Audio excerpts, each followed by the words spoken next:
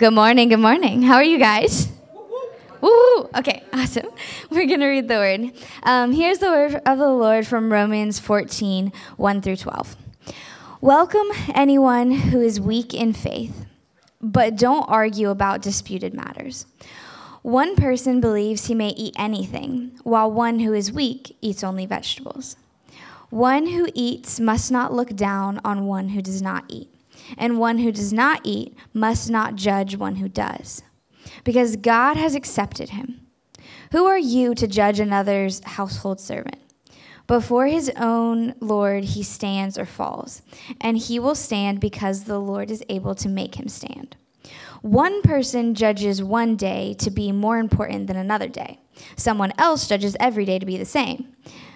Let each one be fully convinced in his own mind. Whoever observes the day, observe it for the honor of the Lord. Whoever eats, eats for the Lord, since he gives thanks to God. And whoever does not eat, it is for the Lord that he does not eat it, and he gives thanks to God. For none of us lives for himself, and no one dies for himself. If we live for the Lord, and if we die for the Lord. Therefore, whether we live or die, we belong to the Lord. Christ died and returned to life for this, that he might be Lord over both the dead and living. But you, why do you judge your brother or sister? Or you, why do you despise your brother or sister? For we will all stand before the judgment seat of God. For it is written, "As I live, says the Lord, every knee will bow to me, and every tongue will give praise to God." So then, each of us will give an account of himself to God. May God bless the reading of his word. All right. So we are in Romans 14. We're kicking back off in our Romans. We've gone from 1 to 13. We're going to finish it out from 14 to 16 in this next about 2 months or so. It's our general practice to go through the scriptures, to preach verse by verse, and because it's God's word, we want to honor the Lord like that. So yeah, we'll be in Romans 14 through 16, and then something else is going to happen. So, as I thought about this verse, I feel like in the culture there's a lot of talk about the church's track record of being judgmental. Now, the reality is oftentimes that is true. Yeah, oftentimes the church does kind of exhibit some judgmental, holier-than-thou attitudes. And a lot of times we're very harsh with fellow Christians and brothers and sisters in the church. But the Lord calls us to a different ethos. He calls us to a different attitude, particularly regarding those with whom we may have disagreements. The scripture tells us to welcome Christians of different opinions because God is the judge of us all. This means that we must own our relationship with the Lord as primary. It's very easy to look at another and have lots of judgments, but this text calls us to be introspective and really acknowledge why we do what we do and if it honors the Lord. So let's ask the Lord for help. Father, would you help us as we look into your word? It is in 2 Timothy, it says that it is God-breathed. Lord, you breathed out the scriptures, and so they are worthy of our attention. Lord, I pray that by the Spirit, you would help us to understand, and that also you would help us to obey what's written in your word. In Jesus' name, amen. Amen. So the first thing we see in verse 1 through 3 is that we need to show grace to Christians who differ from us. Verse 1 says, "Welcome anyone who is weak in the faith, but don't argue about disputed matters. One person believes he may eat anything, while one who is weak eats only vegetables. One who eats must not look down on the one who does not eat, and one who does not eat must not judge one who does, because God has accepted him." Now listen, we have this saying in our church, and its context is king. Context is king. So some of y'all are they vegans? What's going on? So, why they get mad about eating meats and stuff? So let's slow down. What is going on in the text? This text is really about this disagreement between the Christians of that day about what do you do with meat sacrificed to idols.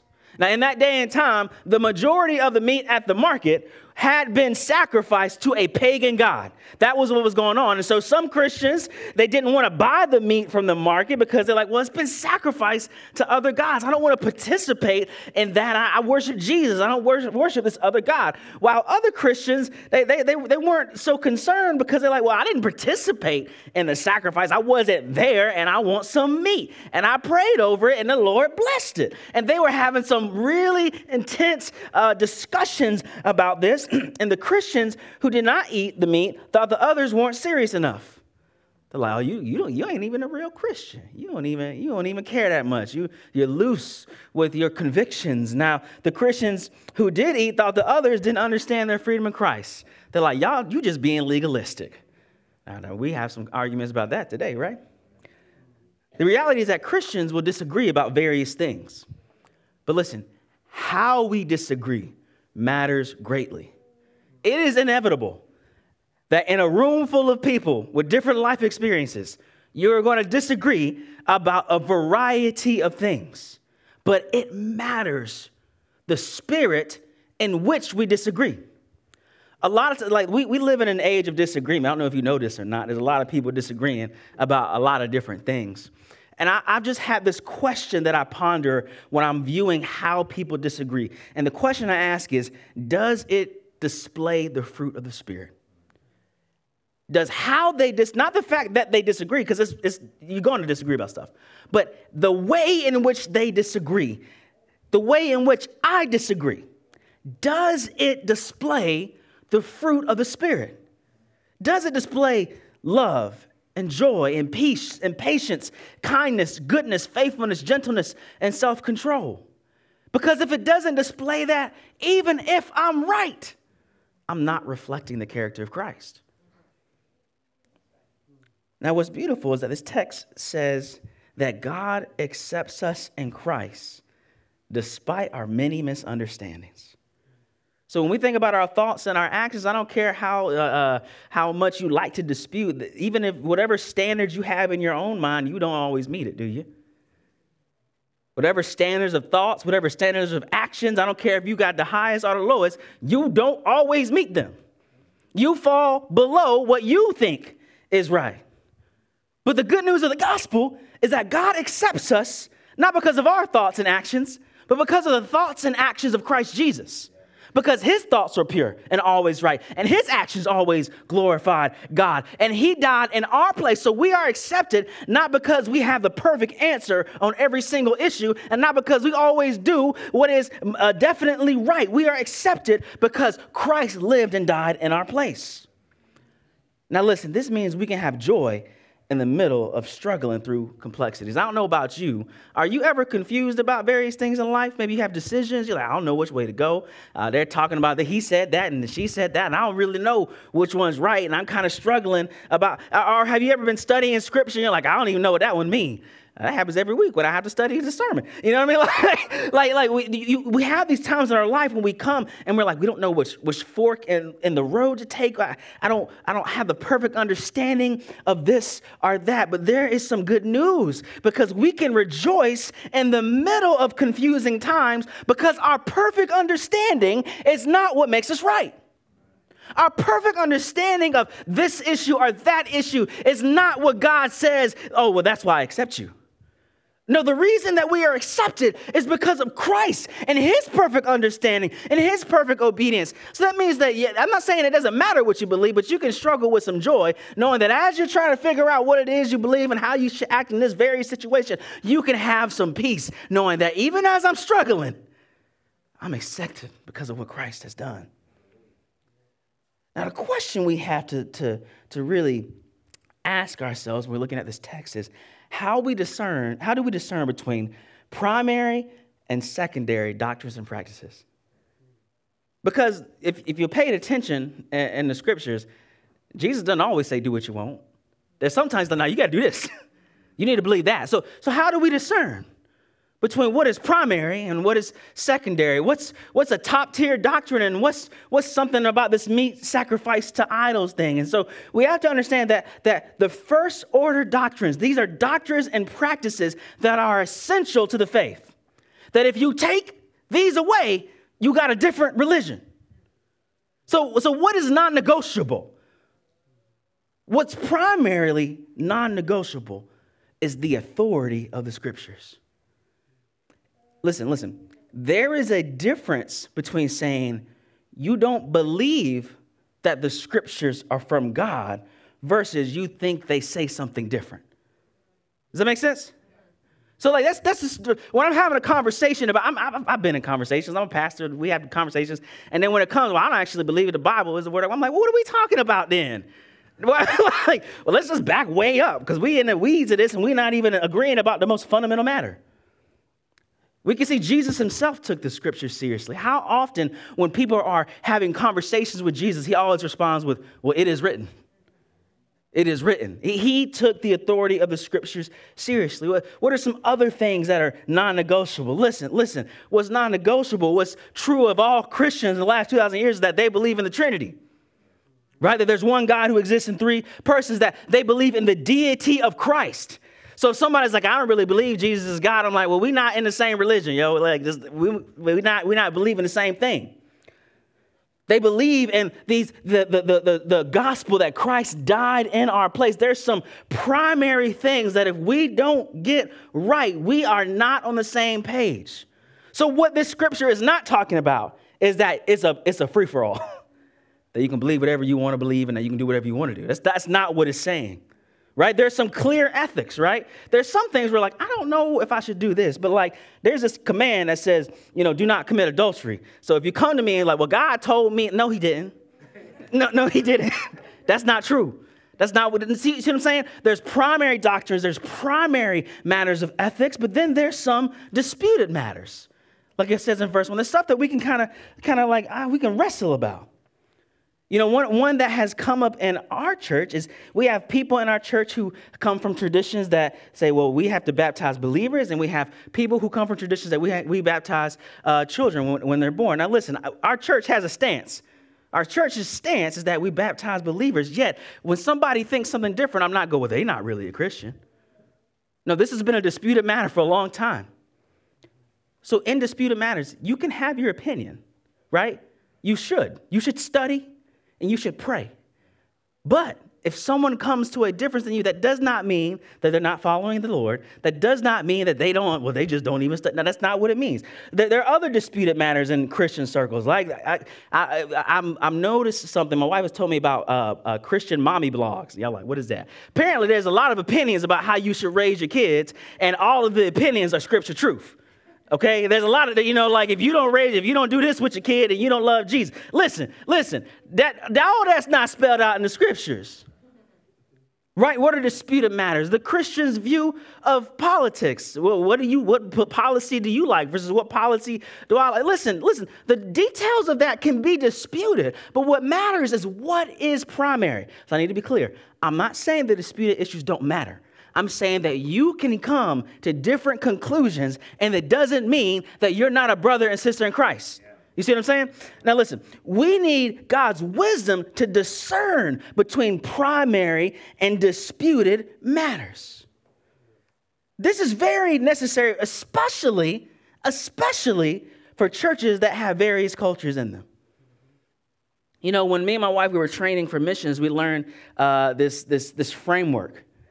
Some things are right, some things are wrong, some things are different. And a lot of times we don't have that third category. It's just right or wrong. But no. When we and we all come from different family backgrounds, we come from different cultures, we got different ethnicities in here. Listen, there's some stuff that y'all do that I don't do, and vice versa. And that doesn't mean it's right or wrong. Sometimes it's just different. And we have to ask for wisdom to be able to discern between that. We have to pray, like, Lord, help me to hold up what's right and to be gracious with the other things. This means that we study the scriptures, listen to this, with the church. Listen, I can get along with the Bible, and I can make it say some weird stuff.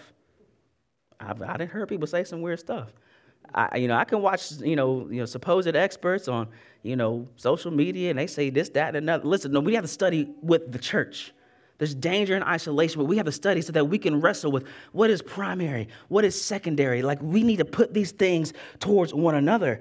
And then we have to talk to the elders and the church leaders about how we discern. Listen, it is God's gift to you, elders and pastors and church leaders. It's God's gift to you to help you discern and help you wrestle through the text of Scripture. There's safety within the confines of the church so that we can know what is primary and what is disputed. And when we get to verse 4, we get this idea that we are personally accountable to God. Verse 4 says, who are you to judge another's household servant? Before his own Lord, he stands or falls. And he will stand because the Lord is able to make him stand. So get it here. It matters what we believe, and it matters what we do because we will have to answer to God. Yeah? So listen, some could read portions of Scripture like this and say, well, it doesn't matter what I think, and it doesn't matter what I do. Listen, there's a huge difference between saying God is the judge versus judgment doesn't matter. That's different. So a lot of times people say only God can judge me, but that translates as I don't really want anybody to say anything, and I'm really not too concerned about what God thinks.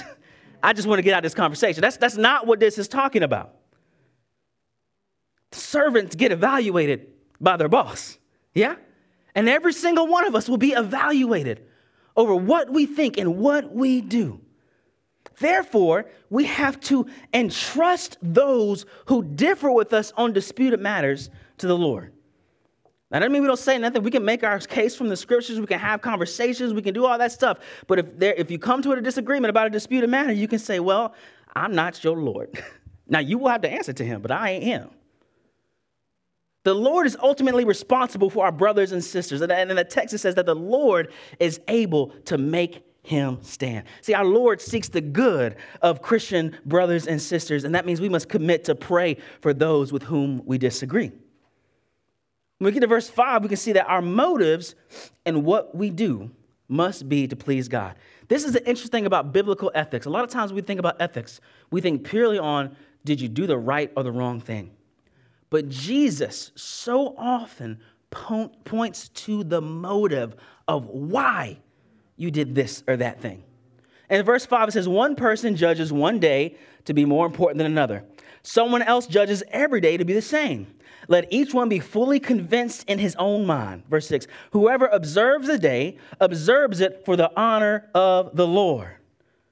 Whoever eats, eats for the Lord, since he gives thanks to God. Whoever does not eat, it is for the Lord that he does not eat it, and he will give thanks to God. Now listen, context is, context of what he's talking about some days. What are you talking about? Listen, there were Christians in the Roman church that had Jewish backgrounds. So they celebrated Sabbath. That was a Saturday. They had these new moon festivals every month. There's various festivals from their culture and from their previous religious outlet. They're like, we have to observe this day. And then there were other Christians who didn't grow up Jewish. And they're like, well, I don't think I have to observe the Sabbath. And it's nice that you celebrate every time there's a full moon, but I don't feel like that's what I got to do to be accepted with God. They're having this argument, okay? And what Paul is saying is that whatever you do, it has to be for the Lord.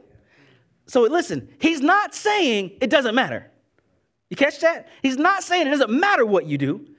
He's saying you do what you do in regard to how you can worship the Lord.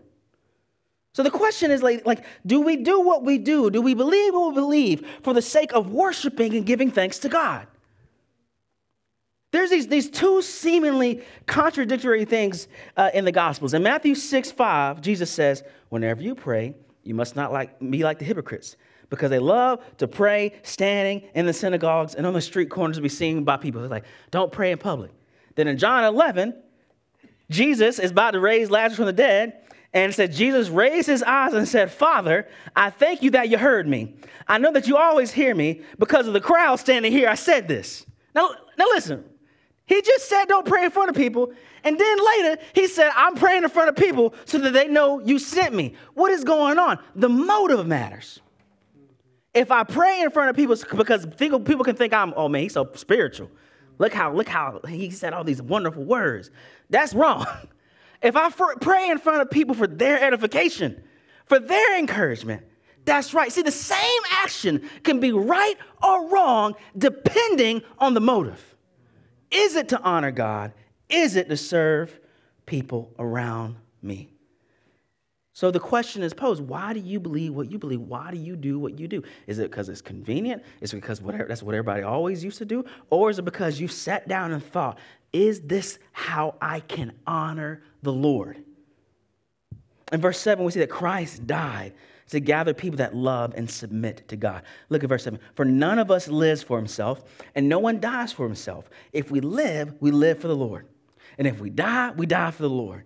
Therefore, whether we live or die, we belong to the Lord. Christ died and returned to life for this, that he might be Lord over both the living and the dead. See, the reality is often we live for ourselves in defiance of God and without regard for others. Here's an interesting thing about thoughts. Someone can rationalize almost anything. I mean, I'm a dork, so I read history and stuff. The Nazis were rationalizing what they were doing. They had a whole thought system. They're like, see, we thought about it. So it's not about did you think about it. It's what is the motive? If I'm trying to think about an issue or a course of action and I've already decided that I want to do what I want to do, well, probably the end thought of that process is I'm going to do what I want to do. But the reality is I have to submit to the Lord and say, Lord, what do you want? How can I submit to you? Everyone thinks they have good reasons for what they do. But the motive matters. See, the reality is in following our own reason, there are times we can neglect God's commands because the motive matters. In my heart, do I want to obey the Lord? See, Christ came to unite us to the Lord, even though our thoughts and our actions oftentimes are in defiance of God and without regard for others. See, Christ lived so much differently than we did. He lived in complete compliance, complete submission to God in every thought, word, and action. And this perfect man died in our place. Because we have deceived ourselves at times, say, well, I'm doing this for a good reason. But in the back of my mind, I'm like, well, I just want to do this anyway. No, Christ died for when we do that. And he rose again. And our faith and trust in him unites us to God. And so the scriptures say that if you trust in Christ, you're no longer your own. That you belong to him. That's what the whole idea of Lord means. The first confession that Christians made was Jesus is Lord. That's the first confession. And that means that he decides what I do. He decides what I can think. Listen, Christ's lordship must be reflected in what we do and in what we think. Even in these disputed matters, the goal is I need to submit to him. This means that his lordship has to trickle down to all of our thoughts and all of our actions. You know, too often I get this question. This is when you're in ministry, we get this question. They pick something like, is it okay if I do da-da-da-da? Now, oftentimes, they will just want to do that, and they want to get me to like, yeah, you can do that. But the reality is that's the wrong question. The question is, how do I submit to the Lord in this or that issue? The scriptures and Paul want us to remember that we have to give an account. Look at verse 10. But you, why do you judge your brother or sister? Or you, why do you despise your brother or sister? For we will all stand before the judgment seat of God. For it is written, as I live, says the Lord, every knee will bow to me, and every tongue will give praise to God. This is the key verse, verse 12. So then, each of us must give an account of himself to God. He's pointing to this. Sometimes our over-concern with what others do can mask the deficiency of our own relationship with the Lord. If I'm so concerned with what everybody else does and what everybody else believes, and I'm not too concerned about me, that indicates a problem. You know, one time Jesus said, he says, why do you look at the splinter in your brother's eye, but you don't notice the beam of wood in your own eye? Or how can you say to your brother, let me take that splinter out of your eye? And look, there's a beam of wood in your eye. Hypocrite, first take the beam of wood out of your eye, and then you will see clearly to take the splinter out of your brother's eye. Jesus is saying, listen, you have to know that you will have to give an account. It's not unimportant what other people do, but for you, what's primary is how you have served the Lord. Because the reality is, according to that last verse I read, we will have to give an account of everything we have done to the Lord. You know, I imagine this moment sometimes. I don't know exactly what it's going to look like, but what I imagine that the Lord is sitting on the judgment seat, and I'm standing there, and there's a screen, and scenes of my life are just playing. And the reality is there are huge moments of shame. There are some things that's going to play that I'm like, oh man, why did I do that? That was not for the Lord. That was not for his honor. That was not for his glory. And I go, I want to live the remainder of my life as such that I won't have to have regret on that day. And this text has given us the ingredients that we would keep that before our mind, that we're going to have to stand before the Lord. And listen, it's going to be you, not you and your people, not you and your family, not you and you. It's going to be you. And you will have to give an account of the way that you lived. Now, the reality is I think about that, and if I'm honest, I think if we're all honest, that makes us a little uncomfortable as some of those scenes play. And I'm like, man, I knew when I was doing it that it was wrong, and I still did it. Some of those scenes play, and I can just imagine the shame. I feel a little bit of shame now. I can't imagine what it's going to be on that day. So the question is, what will we say on that day? When the scenes of our life play in front of God's judgment, see, what will we say? And the only thing I know is that my plea will be the same as it was on the day of my salvation. Forgive me for Jesus' sake. I am wrong, but he was right. I have not obeyed you, but he did. Forgive me for his sake. I remember that this line from the old worship song. It says, my hope is built on nothing less than Jesus' blood and righteousness. And when I stand before the day and the scenes of my life play, and I'm sure there's going to be some scenes where I'm going to feel happy, but there's going to be some where I feel so much shame. I have to say my hope is not built on what I have done, but my hope is built on what he has done. See, listen, on that day of judgment, I will scan heaven to find the Lamb. Revelation 5:6 says, then I saw a lamb looking as if it had been slain, standing at the center of the throne. And so when I'm standing before the Lord, I will point to Jesus, the sacrificial lamb, and say, I can enter because of him. I can have mercy because of him. The record of my sin follows me, but there is a man in heaven who still has scars in his hands and in his feet. And because of him, I can stand. Beloved, that is our hope. That is our peace. So listen, we take our life seriously. We take what we believe in and what we do seriously. And we also know that on that day, we have someone to appeal to. So the question as I think about this text is, how do we do a better job of examining why we do what we do? Yeah? Because ultimately, that's what the text is talking about. See, our actions reveal our motives. So this means, y'all, that we got to slow down and that we got to pay attention to our hearts. We have to slow down and we have to pay attention to why we do what we do. There should be times of prayer where you ask for all your list of stuff, and that's good. But there also has to be times when you say, Lord, examine me. Lord, examine my heart. Lord, I'm going to review this day with you. And there were some points in that day where I was tripping. Why was I doing that? What was I hoping in? What was my motive? There has to be times of self-examination in the Lord's presence. That we will pay attention to the highs and the lows of our own emotions because God might be speaking to you through that. And we also have to give others permission to speak into our lives, yeah? Because the reality is, I don't know about you, but I can be deceived by my own self. Yeah? Yeah? So that means we have to have deep relationships in which you give people permission to say, why don't you be honest about me to me? Tell me about me. Can you discern something twisted in my own motives?